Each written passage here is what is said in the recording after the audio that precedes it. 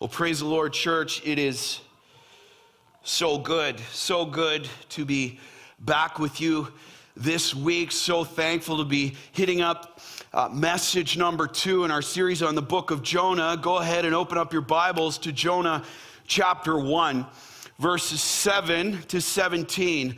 Jonah 1, verse 7 to 17. And here we are, continuing on in our series, second message called Jonah, the portrait of God's grace. Now that can be pretty loaded for some people. This room is filled with a lot of people from different backgrounds and experiences, so we need to make sure we're on the same page of what we mean, what the Bible says when it talks about God's grace. All right, so write this down. You'll see it on the screen. God's grace is God's undeserved favor. God's undeserved favor displayed towards me and motivated by his love for me. That is such a key truth. Write it down, lock it in. God's grace is his undeserved favor displayed towards me that is motivated by his love for me. And as you write that down and as you think on that truth, I want to ask you this question that you can look around and you see it is very crucial. It is one of the most crucial questions of our day for the church. You ready? Here it is. Will you trust? Hey, full disclosure, let's go. Will you trust in God's provision of sovereign grace in your life at all times and in all things? That is the crucial question. If we're going to navigate these crazy days, it comes right down to that. I'll say it again, write it down. Will you trust in God's provision of sovereign grace in your life at all times and in all things? When it's easy to do, when it's really hard to do. I want you to actually drill this down. Think of that situation right now. That when you think of it, you get fearful. What is that? Think of it. Write it down. You get anxious. Maybe you get angry. You get frustrated. You get impatient. You feel that unforgiveness start to well up in your heart from how that person has hurt you. Just write it down right now. Will you trust in God's provision? You feel that health crisis that you may be facing, like right there.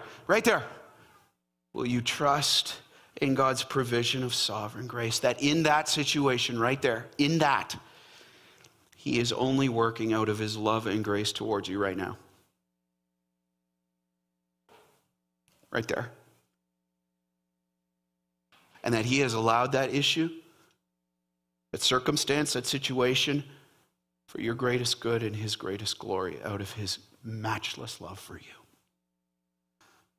Will you trust in his sovereign grace right now?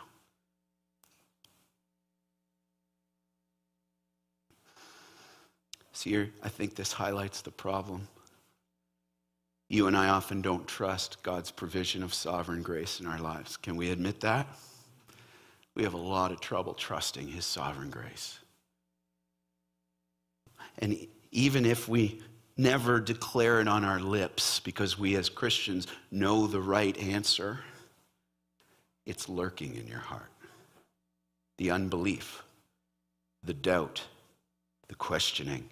It's lurking, and that we often see, here it is, here's the issue. We often see, when we hear that definition of God's grace, God's undeserved favor, motivated by his love for us, we have this distortion that happens so easily in our hearts, that we see his provision of grace as something that is supposed to make our lives more materially, socially, positionally comfy in the here and now. Welcome to the prosperity gospel. Welcome to it. And you and I are tempted with it every day. God's grace is out to make my life easier. If God was really gracious, if God was really acting out of his grace towards me, he would give me a spouse because that's what I really want. He would give me that boyfriend or girlfriend. He would give me this job or opportunity. It's not his grace if I don't get it. It's not his grace if I don't ascend the corporate ladder, if I don't get that opportunity, if my parents' health isn't going well, it's not his grace there. It's when things are clicking. Now I got the favor of God.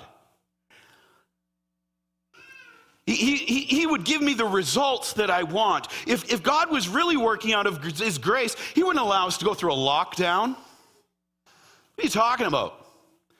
Lockdown. Don't you know I want to go out to eat. I want my way of life. That's not God's grace.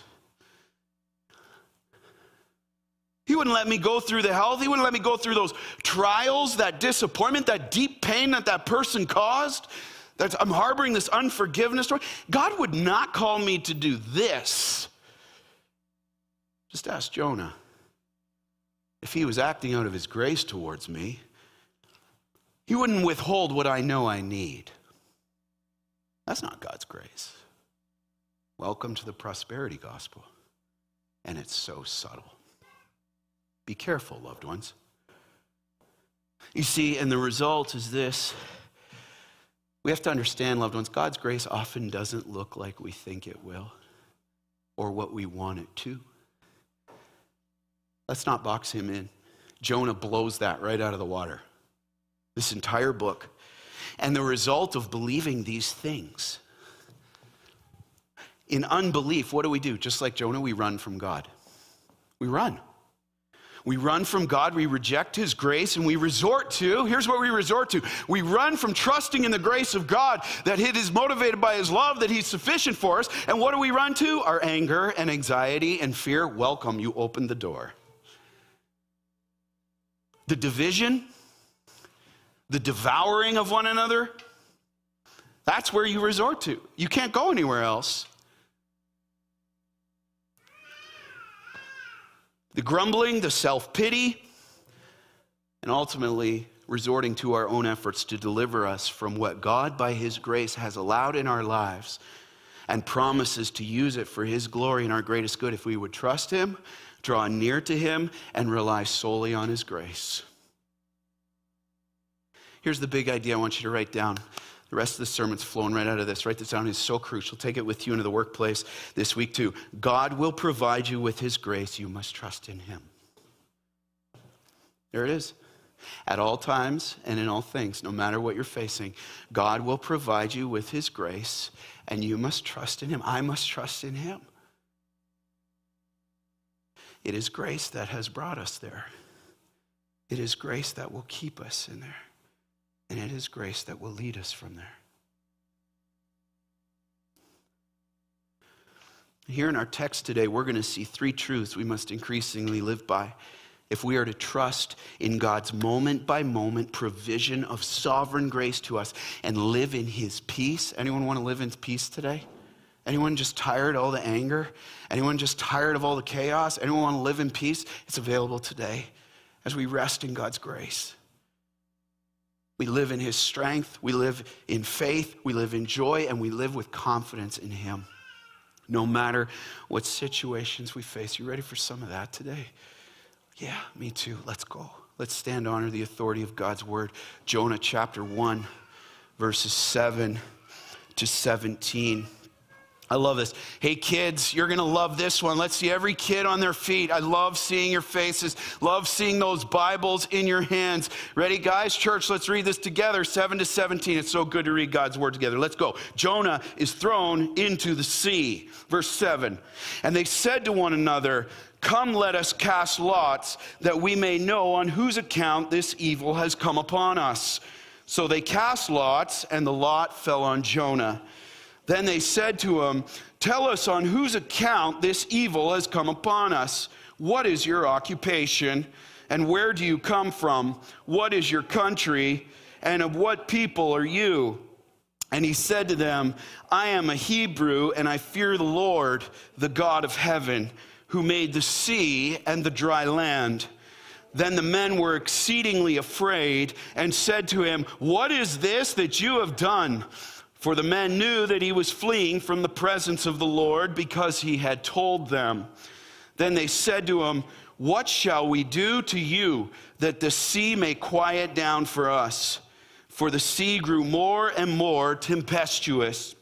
He said to them, "Pick me up and hurl me into the sea, then the sea will quiet down for you. For I know it is because of me that this great tempest has come upon you."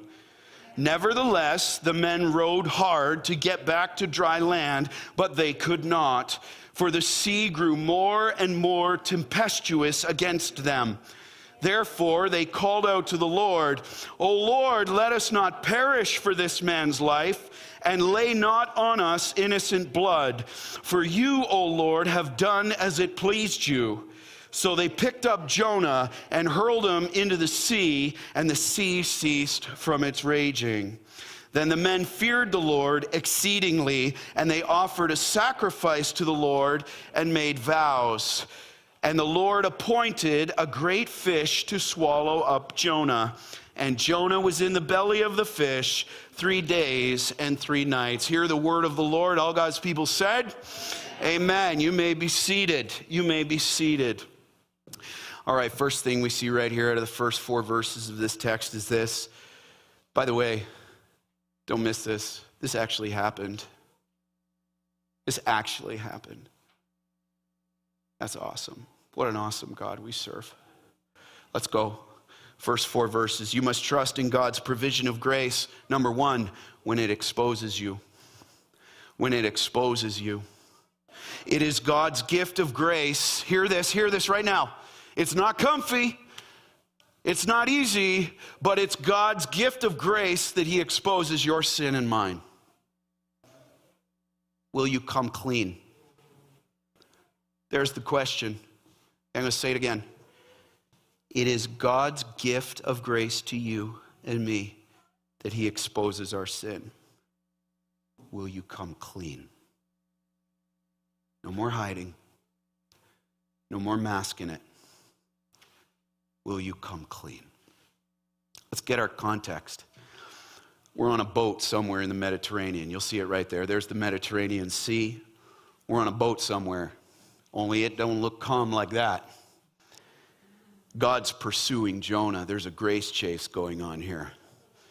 God is pursuing him. And as you recall, a couple weeks ago, verses 1 to 6, God's call to Jonah was to go to Nineveh and call them to repent. Now, this just wasn't any comfy call. Nineveh, it was the capital or royal city of the main enemy of Israel, Assyria. And so Jonah, and up to this point, this is the first time on record where God calls a prophet to go on to the territory of the nation he's calling against. So Jonah doesn't have home court advantage anymore. He's not proclaiming against Assyria from Israel. He's called to go. And he's not going to get a warm, fuzzy reception because they hated each other. There's a lot of discrimination that is going on here. And so what does Jonah do in response to God's gracious call over his life? He says, no thanks. Anyone ever said no thanks? Following God's word? No thanks. Jonah says no thanks. He disobeys God, rebels against his word. And what does he do? He runs to Joppa, which is modern-day Jaffa, the port city in southern Israel. He jumps on a boat to Tarshish. You'll see this on the screen. He jumps on to Tarshish. Now, Tarshish wasn't kind of like sort of in the right direction. It's complete opposite direction. Oh, yeah, 3,000 miles in the opposite direction. The farthest known place you could go, known for its wealth, known for its comfort. Anyone want to run for some comfort? And God responds to Jonah's running. He pursues him by his grace. He pursues Jonah, and what does he do? God hurls a tempest. You see it there. A tempest on the sea where it says right in the text that the boat is at the breaking point. It's ready to break up, to stop Jonah from running, to restore him to God and the mission that he had for Jonah. And so here we pick up this now. There they are in the middle of the Mediterranean. This storm is ready. Can't you just picture the wind and the waves and the howling and the water coming down, the lightning? Don't forget, a tempest is like a hurricane, water swirling all over. There's a scene of panic on the boat. Let's pick it up. Go back 2 verses. Then the mariners were afraid, and each cried out to his God. So they're doing their thing. I'm going to cry out to this God and this one. And they hurled the cargo that was in the ship into the sea. They're trying their own ideas to lighten it for them. But Jonah, what's Jonah doing? He's gone down into the inner part of the ship and had lain down and was sleeping. So the captain came and said to him, what do you mean? He's like, what are you doing, O sleeper? Arise, call out to, notice the term, call out to your God now. One of many gods at this point. That's key because that's going to change in a few verses. Call out to your God. Perhaps the God, small g, will give a thought to us that we may not perish. So there's the key. And then this happens. Captain goes down. He wakes up Jonah. And then look at 7 to 10. And they said to one another, come, let us cast lots that we may know on whose account this evil's come upon us. So they cast lots, and the lot fell on Jonah. And they said to him, tell us on whose account this evil's come upon us. They just start grilling him. It's like, I love this, watch this. What's your occupation? Where do you come from? What's your country? And what people, you just boom, boom, boom. What's the deal, man? I want to get to the bottom of this quick, no kidding. And he said to them, I'm a Hebrew, and I fear the Lord, the God of heaven, who made the sea and the dry land. And then the men were exceedingly afraid and said to him, what is this that you have done? For the men knew he was fleeing from the presence of the Lord because he had told them. See what happens there? They draw lots. What's lots? See it on the screen. Lots was a practice, an ancient practice used to determine God's will in ancient times. Now, we're not 100% sure what this practice looked like, but we do know that when people cast lots, they had a bag of, as you see there, multiple colored stones. Sometimes it could be sticks. Sometimes it could be knuckles of fragments of bones of animals. And they would have different colors. And they would pick them up out of the bag, and then they would cast, or they would throw them like dice today. And whoever the different colored one landed by, that would be the person that God had chosen. That would be the decision that God wanted them to make. And in this case, it would show them who was responsible for the trouble they're in. Now, I want to make something very clear. If you're like, hey, man, that's easy, determine God's will. I'm just going to go home and chuck some rocks and then just go with that. Listen, we don't use lots anymore. We don't lay out fleeces. We don't do those things. You say, why is that? Well, interestingly enough, look at the last time lots are used in the Bible. Acts chapter 1, verse 26. And what are they doing there? They chose Matthias to replace Judas. And they don't use lots after that. Why? Because what happened in Acts chapter 2? A few verses later, the Holy Spirit came. And so now we've been given the Comforter, the Helper, the wisdom of God, the Holy Spirit to live in us. And, oh, by the way, we have the completed canon of Scripture. And now God has also given us the church in counseling one another. We don't use lots anymore. Little side point. Now, I want you to notice something. This may seem like a game of chance to these sailors, but guess what? God is in complete control. Did you notice that? He's in complete control in determining the outcome. Why? You'll see it on the screen. So comforted by this. God doesn't do random. God does not leave things to chance, ever. He's a God of order. He's a God of detail. He's a God of creation. Just go back to Genesis 1 and 2. You'll see it very specifically. He's got a plan, and he's working it out. Everyone say, God's working it out. And he is sovereign over the wind. Notice this. Look at the text. He's sovereign over the wind, over the waves, over the wayward prophet, and even down to the rocks in the bag. Nothing escapes his notice. You think, well, God's not really into those little things. Oh, yeah, he is. Oh, yes, he is. There is no detail too small. God is in complete sovereign control over all things. Be comforted with that today. He is in complete sovereign control over all things, and even uses those who don't fear him, like these sailors. He uses those who don't fear him to accomplish his purpose and will only act out of his grace through them. That's good news. Even to look around what's going on today. God is in sovereign, complete control and working out his good plans and his purposes. And he, out of his grace towards each person on that boat, he exposes two things. Did you catch it in those first verses? Number one, he exposes in Jonah, he exposes Jonah's sin that is responsible for this tempest, and he forces him to come clean. God didn't give Jonah any wiggle room. He made it clear who's responsible. He forces Jonah to come clean and confess who he is. Did you catch it? And he declared who the God is who he serves. He says, I'm a Hebrew and I fear the Lord. Notice all caps, L-O-R-D. Every time you see that, that is the name Yahweh. It is the most holy name of God. And it means this: God absolutely is. I love that song we sung, Yahweh, Yahweh. God absolutely is, where he says, I am. Comes from there. God absolutely is the standard of all truth. God absolutely is the standard of goodness. God absolutely is eternal. Remember the God that you serve right now. The God that is over all things that you read about on the news and everywhere else. God is absolutely eternal. He is the absolute creator and sustainer. He absolutely is unchanging, and he absolutely has all authority and power and is sovereign, and everything that is not him is dependent on him. God absolutely is. Everything that's not God is dependent on God. And hey, shot to the pride in our lives. That's you and me too. We are in desperate dependence of God's grace on our lives every moment of every day. Whether you will acknowledge it or not, that is the truth. But he also exposes the sailors. Did you see that? So he brings out Jonah, and that's the one we tend to focus on. But look what he did with the sailors. The revelation of God as Jonah proclaims who God is, who he serves. What does that do? It reveals their sin of unbelief in the true God.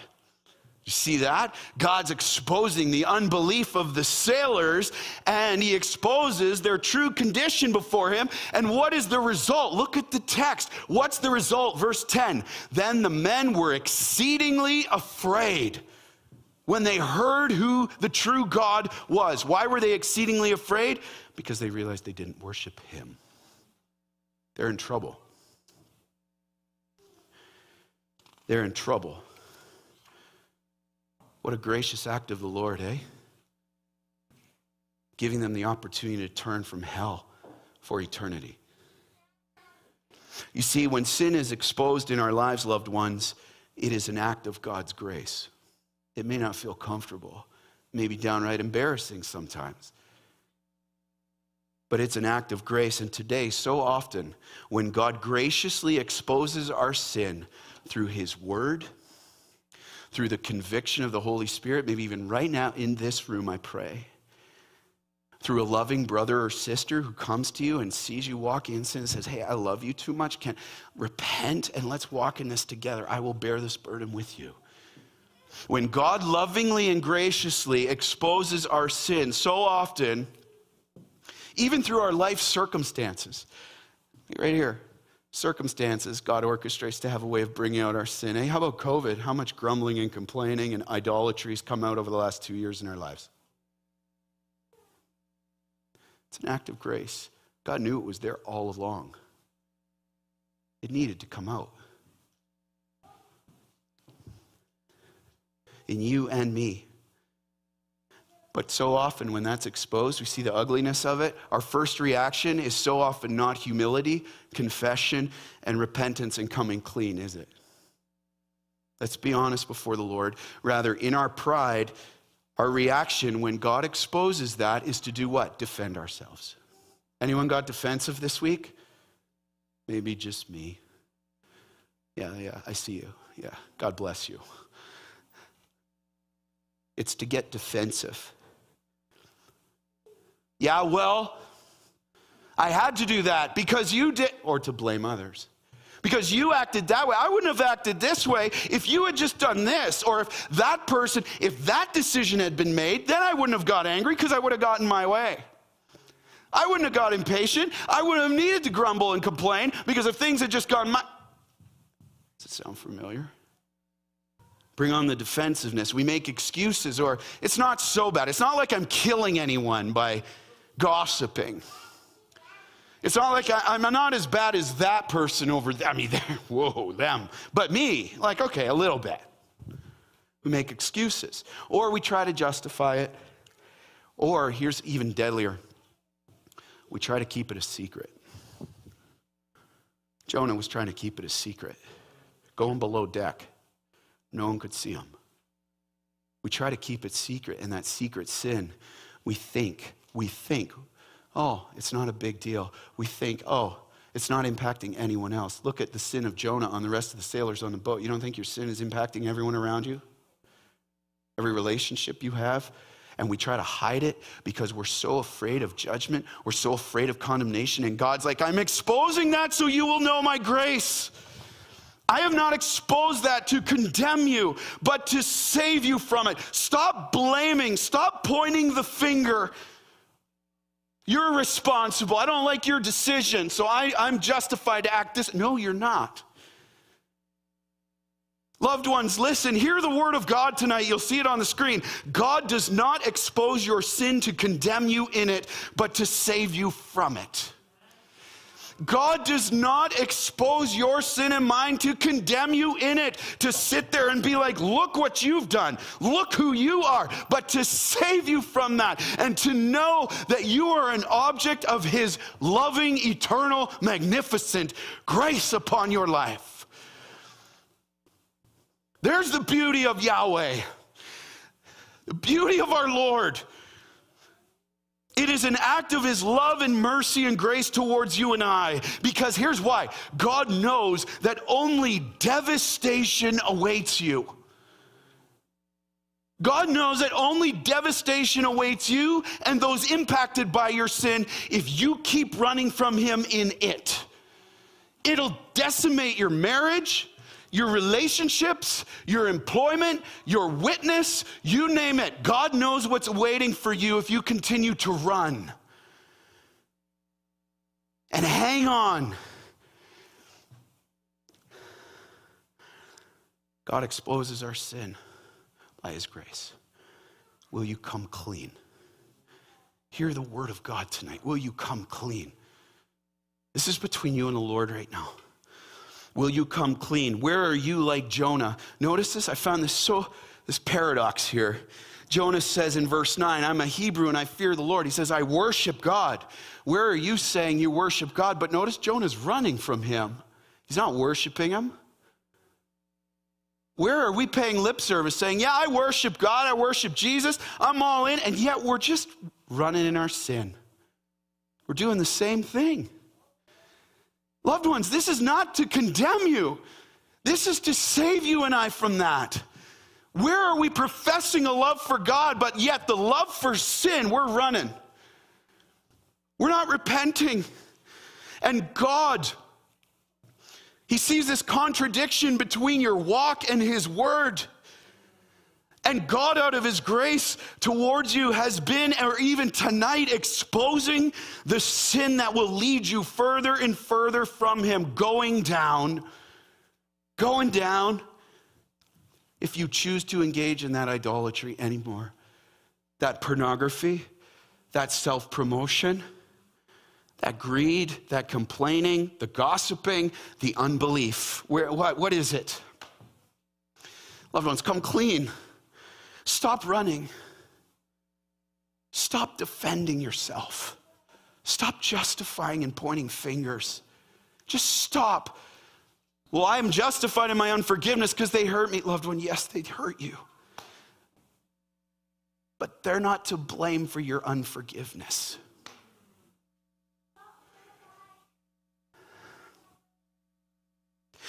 Stop running. Receive his grace, his mercy tonight, and humble yourself and repent and come to him. Praise the Lord, you cannot outrun God's grace. You cannot outrun God's grace. And God in his grace has exposed this to you tonight. And his grace is relentless towards you. And his plan A for us, his children, is always desperation to get back to him. Lord, I need you. I don't want to run in this anymore. I don't know what devastation awaits, but you do. I need you. That's plan A. our desperation for him. God's plan B, if we dig in the heels like Jonah and refuse to repent, is our devastation to the breaking point. How many testimonies have you heard time and time after again? I was at the bottom of the rung, the bottom barrel, completely broken, and I turned to the Lord.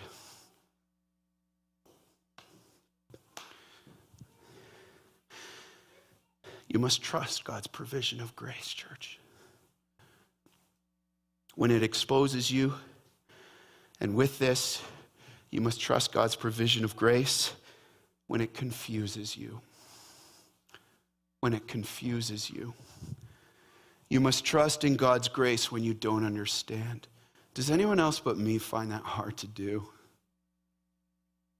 To walk by faith and not by sight. You must trust in God's grace when you don't understand. Will you call out to him? Look at 11 to 14. I love God's word. Let's just let this talk. So good. Then they said to him, what shall we do to you that the sea may quiet down? Okay, you're guilty, you're exposed. For the sea grew more and more tempestuous. And he, that is Jonah, said to them, pick me up and hurl me into the sea. But they weren't expecting that. Then the sea will quiet down for you, for I know it is because of me that this great tempest has come upon you. Nevertheless, the men, they heard that was God's way, and yet they rowed hard to get back to dry land, but they could not, for the sea grew more and more tempestuous against them. Therefore they called out to the Lord, O Lord, let us not perish for this man's life, and lay not on us innocent blood, for you, O Lord, have done as it pleased you. You see what happened there? After Jonah's confession, the panicked sailors realize they're in trouble. And what do? They go to Jonah, they turn on him, and they ask him, okay, what has to happen to you, Jonah? Because the tempest is only increasing, and if nothing changes, they're going down. And look at the response, verse 12, Jonah gives. Go back to the text. Jonah still doesn't want to go to Nineveh. See this? Even after God in his grace is like, here's your sin, Jonah. I'm coming after you, Jonah. Jonah still doesn't want to go to Nineveh. So what does he do? He sees the impact of his sin on the sailors, and he thinks, here's what he do. I would rather die than repent. I would rather die and get thrown in the ocean than repent and do what God asked me to do.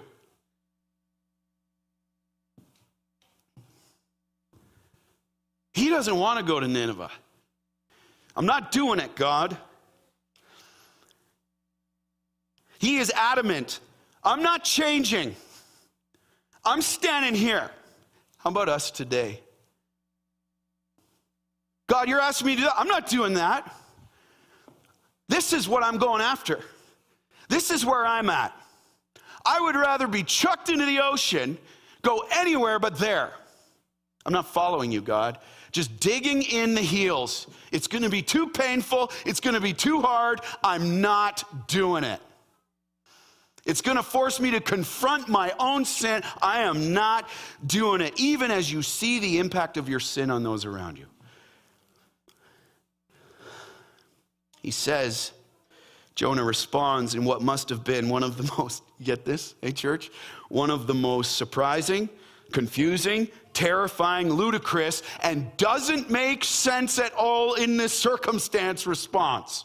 What does he do? Verse 12. Go back to the text. He says, hey, you want the tempest to cease? Pick me up and hurl me into the sea. What? If you're a sailor, he's like, yeah, pick me up and chuck me.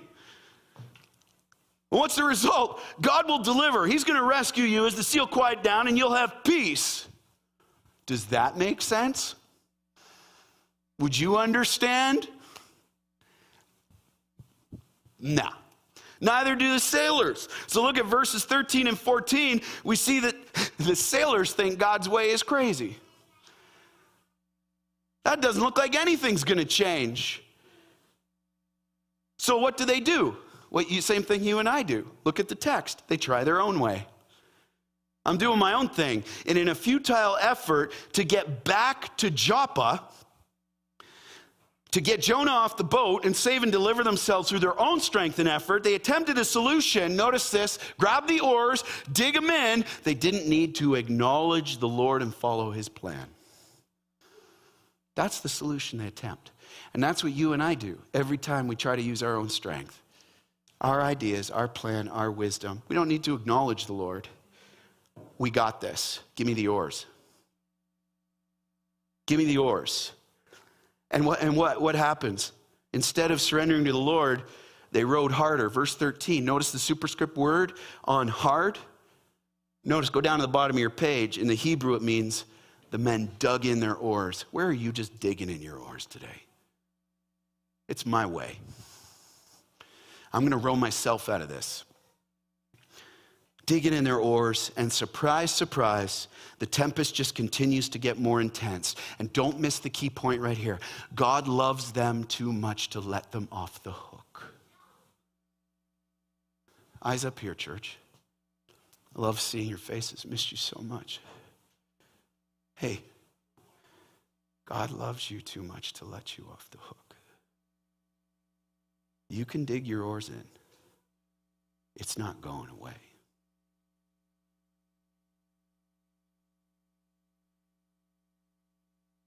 He loves you too much to let you off the hook. You can try to do your own thing. It's not going to change. It'll just take you further from him.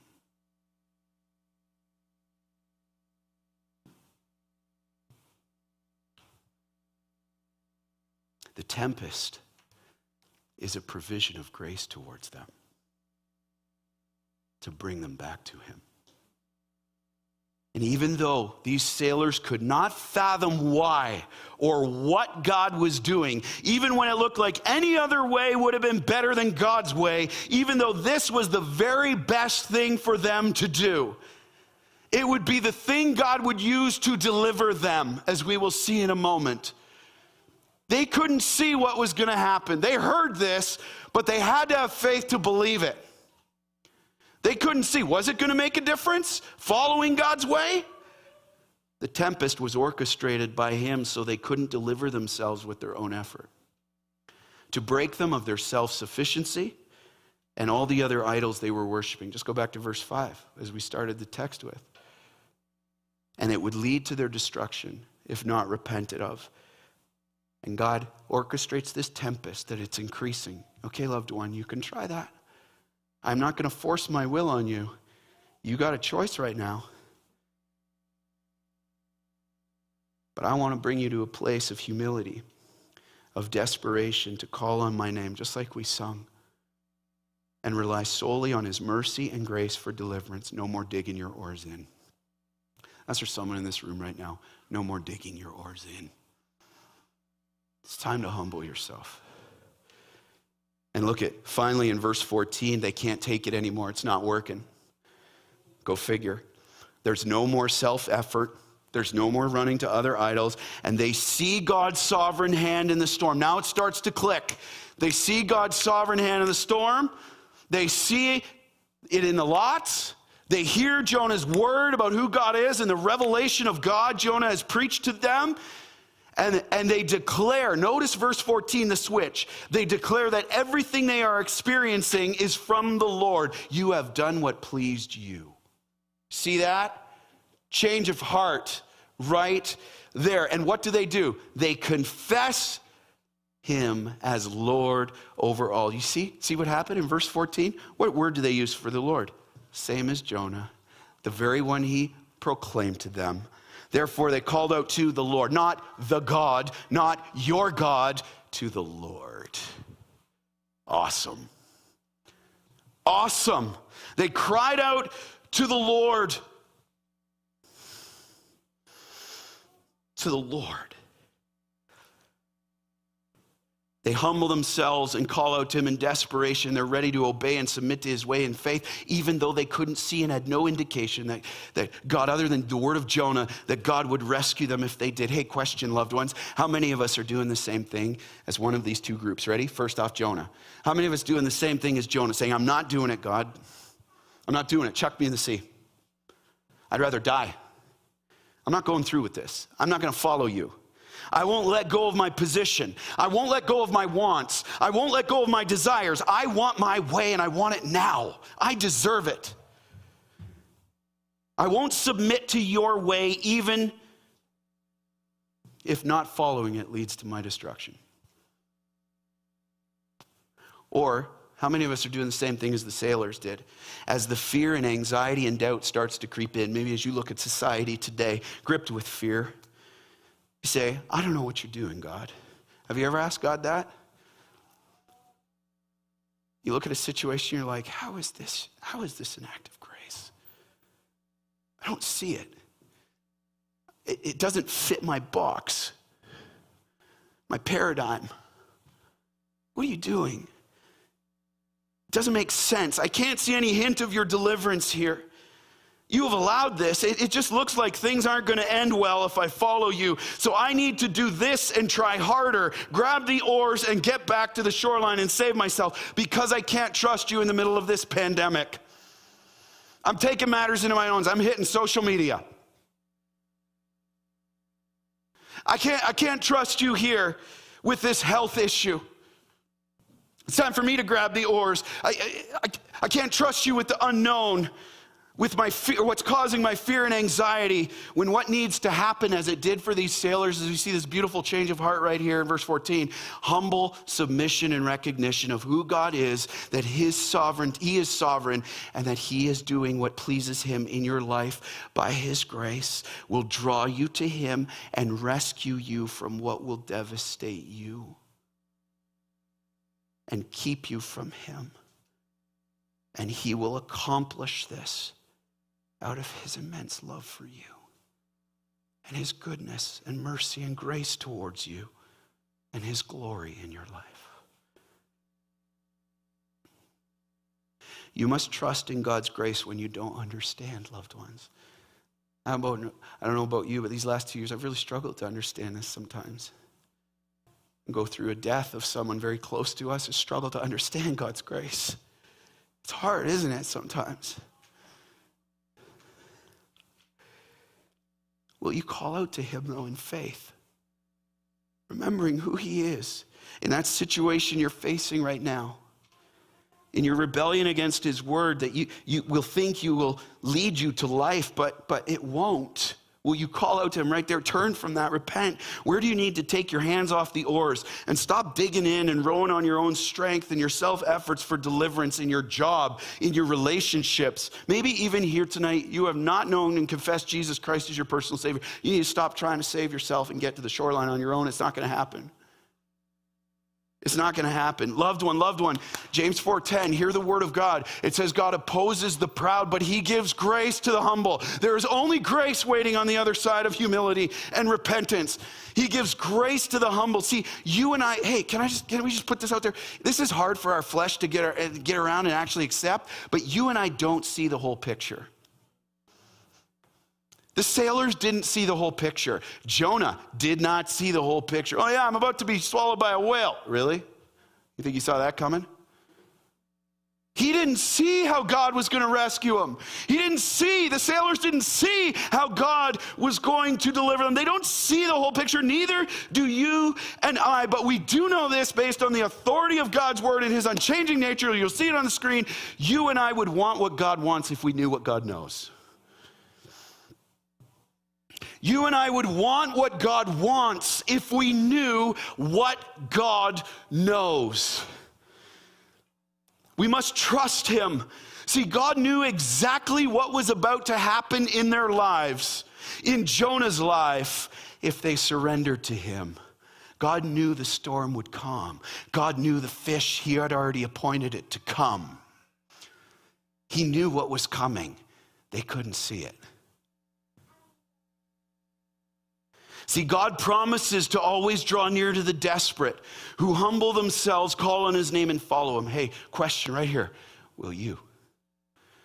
Even today, with all this chaos around us, will you call on Him even when you don't understand and trust Him?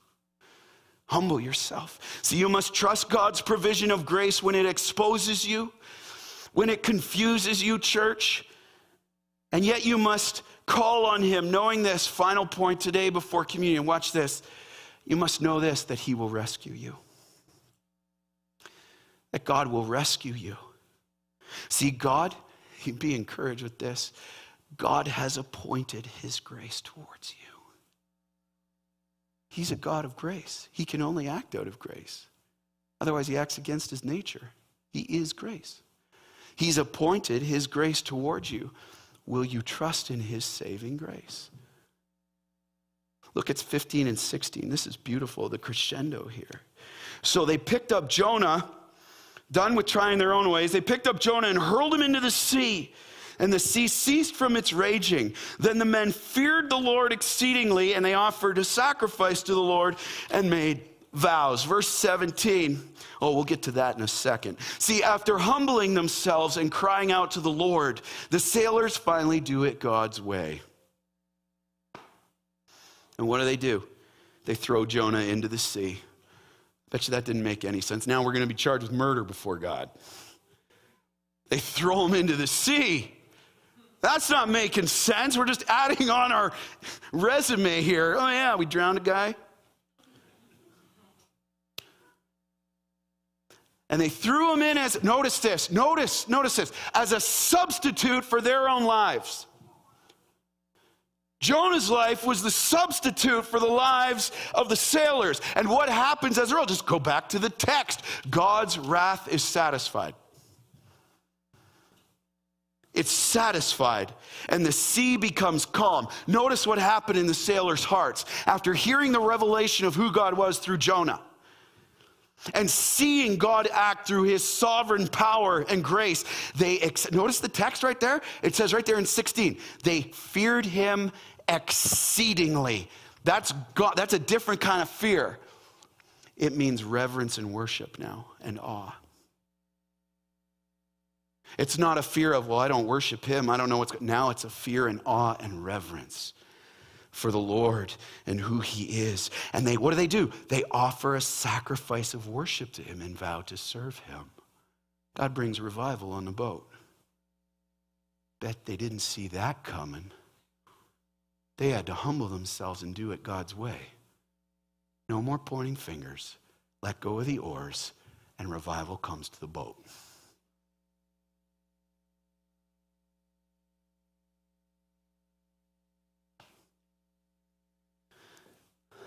Awesome. That God, by his grace, used all of their hardship. He used all of their circumstance. He used even the sin of his rebellious prophet Jonah to expose their hearts, reveal himself to them, smash their idols so they could finally see the true deliverer of their souls. And in doing so, they didn't just get peace on the sea. See what happened there? They received peace with God himself.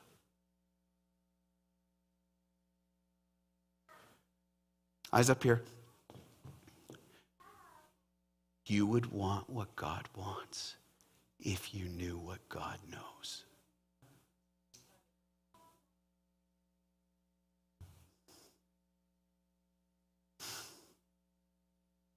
He's awesome.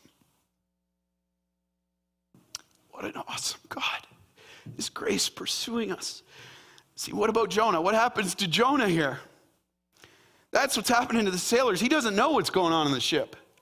Where's Jonah? Even though Jonah thinks he's done with God, hey, get this. Maybe this is you tonight. Even though Jonah thinks he's done with God, God's not done with Jonah. Amen? God's not done with Jonah. He still has a great plan for him. And what does God do? He rescues Jonah too by his amazing grace. Look at verse 17 right here. The title says it all. A great fish swallows Jonah. And the Lord appointed a great fish to swallow up Jonah. And Jonah was in the belly of the fish 3 days and 3 nights. Now, just get this picture. Jonah couldn't see what was waiting for him under the water. You'll see it on the screen. All he saw was the tempest. I'm going to run. I'm going in the water. And God's like, I've already appointed. Notice where it said there, look, and the Lord appointed. Look at the subscript, the superscript number there. Now go down to the bottom of the page. Isn't God's word so amazing? Go down to the bottom, and it said, had appointed. God already had appointed the fish long before Jonah hit the water. Talk about grace. I see your rebellion's coming, and I've already appointed the grace to bring you through. Will you turn?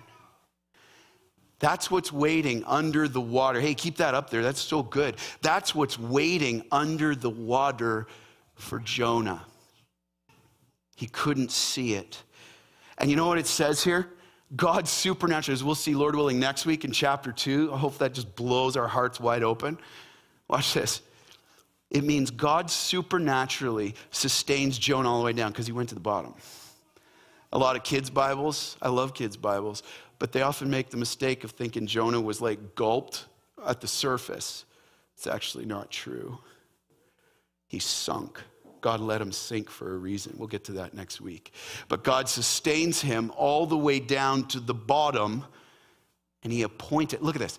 God had appointed before time began this fish at this moment, at this time, at this size, at this exact place, in the midst of a massive sea, to rescue his rebellious prophet. Why did God do this? Not to condemn Jonah, but to rescue him out of God's great love for him. And he keeps him there 3 days and 3 nights. Why? Because God is not done with Jonah. He is restoring him.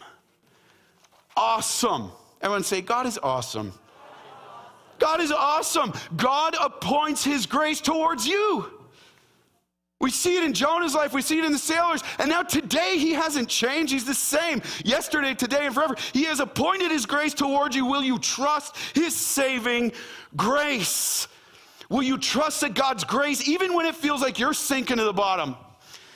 Even when the darkness seems to be closing in and surrounding you, that God will never abandon his children. He will never abandon you and will rescue them at his appointed time, in his appointed way, for his glory and their good. Will you trust him? He's worthy of all the trust we can give and so much more. See, and this event reveals the provision of God's grace that points to the event of the greatest provision of God's grace he's ever given. Did you see that? One that does not just give hope for this life, but for the life to come. See, you say, what do you mean? I love how you see Jesus all through the Old Testament. Watch this. Watch this. When he says he's the sign of Jonah in Matthew 12, watch this. Watch this. Oh, watch this. Here, come on, Lord. There was another or greater sacrifice that satisfied the wrath of God on our behalf.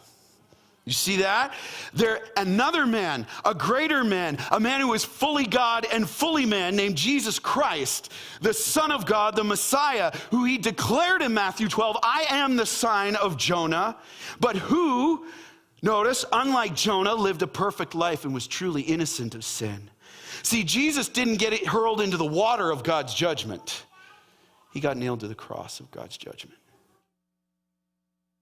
He didn't get hurled into the water of judgment, but was nailed to the cross of God's judgment, where he became the substitute and paid the penalty for our sin that separates us from God. And through his shed blood, the wrath of God was satisfied. And Jesus didn't spend 3 days and 3 nights in the belly of this fish. And then, as we'll see, Lord willing, next week, get spit up on shore. But Jesus spent 3 days and 3 nights in a tomb. In a tomb, and resurrected from the dead, defeating the power of sin and death for all time. And you see, Jesus' sacrifice just didn't offer salvation to a few men on a boat, but offers salvation to all who repent of their sin and confess him as Lord and Savior. They too will have forgiveness of sin and peace with God, deliverance from hell, and be given eternal life through him. Welcome to the sign of Jonah.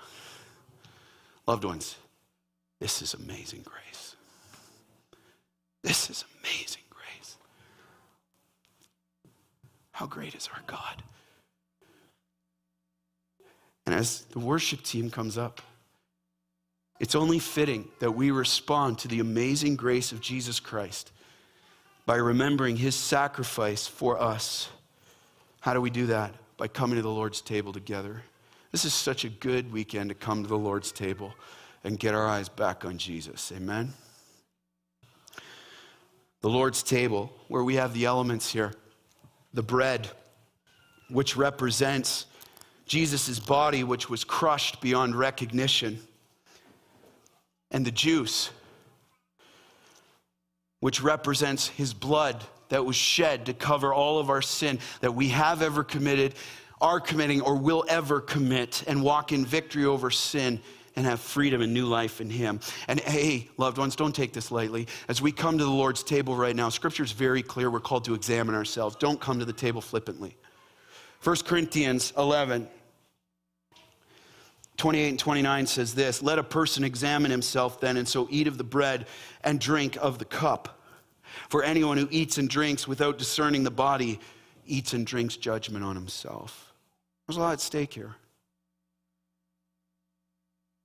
So in these next few moments, here's what I want you to do, loved ones. I want you to get quiet before I want you to come clean before the Lord. This is what God's asking us to do, right from 1 Corinthians. Come clean. Right now. Come clean and say, "Search me, O God," Psalm 139, "and know my heart. Test my anxious thoughts and see where the offensive ways are in me and lead me in the path everlasting." Let's come clean before the Lord. That unforgiveness where we're holding on to the oars, our unbelief in his grace, that it is sufficient, that it will rescue us and deliver us in his time and his way. Just where are we making ourselves the sovereignty in our lives? Lay it all down, and as God brings those things forward, take time right now to repent. Humble yourself, let go of the oars and repent. There is grace waiting. There is freedom waiting. No more secrets. Lay it out. And if you're here and you've never accepted Jesus Christ as your personal Savior, I want to say two things to you today. Right now, I want to say, number one, I'm so thankful you're here. It is God's sovereignty that has brought you here for at this moment, at this time. I hope you can see it. And number two, I'm going to ask you to let the elements, just put them beside you if you've taken them. Don't take them. And then come up after, and we want to talk with you about what it means to have a personal relationship with Jesus Christ. His grace that is pursuing you and calling you to himself today. So loved ones, let's take a few minutes right now and get clean before the Lord. Let's come clean.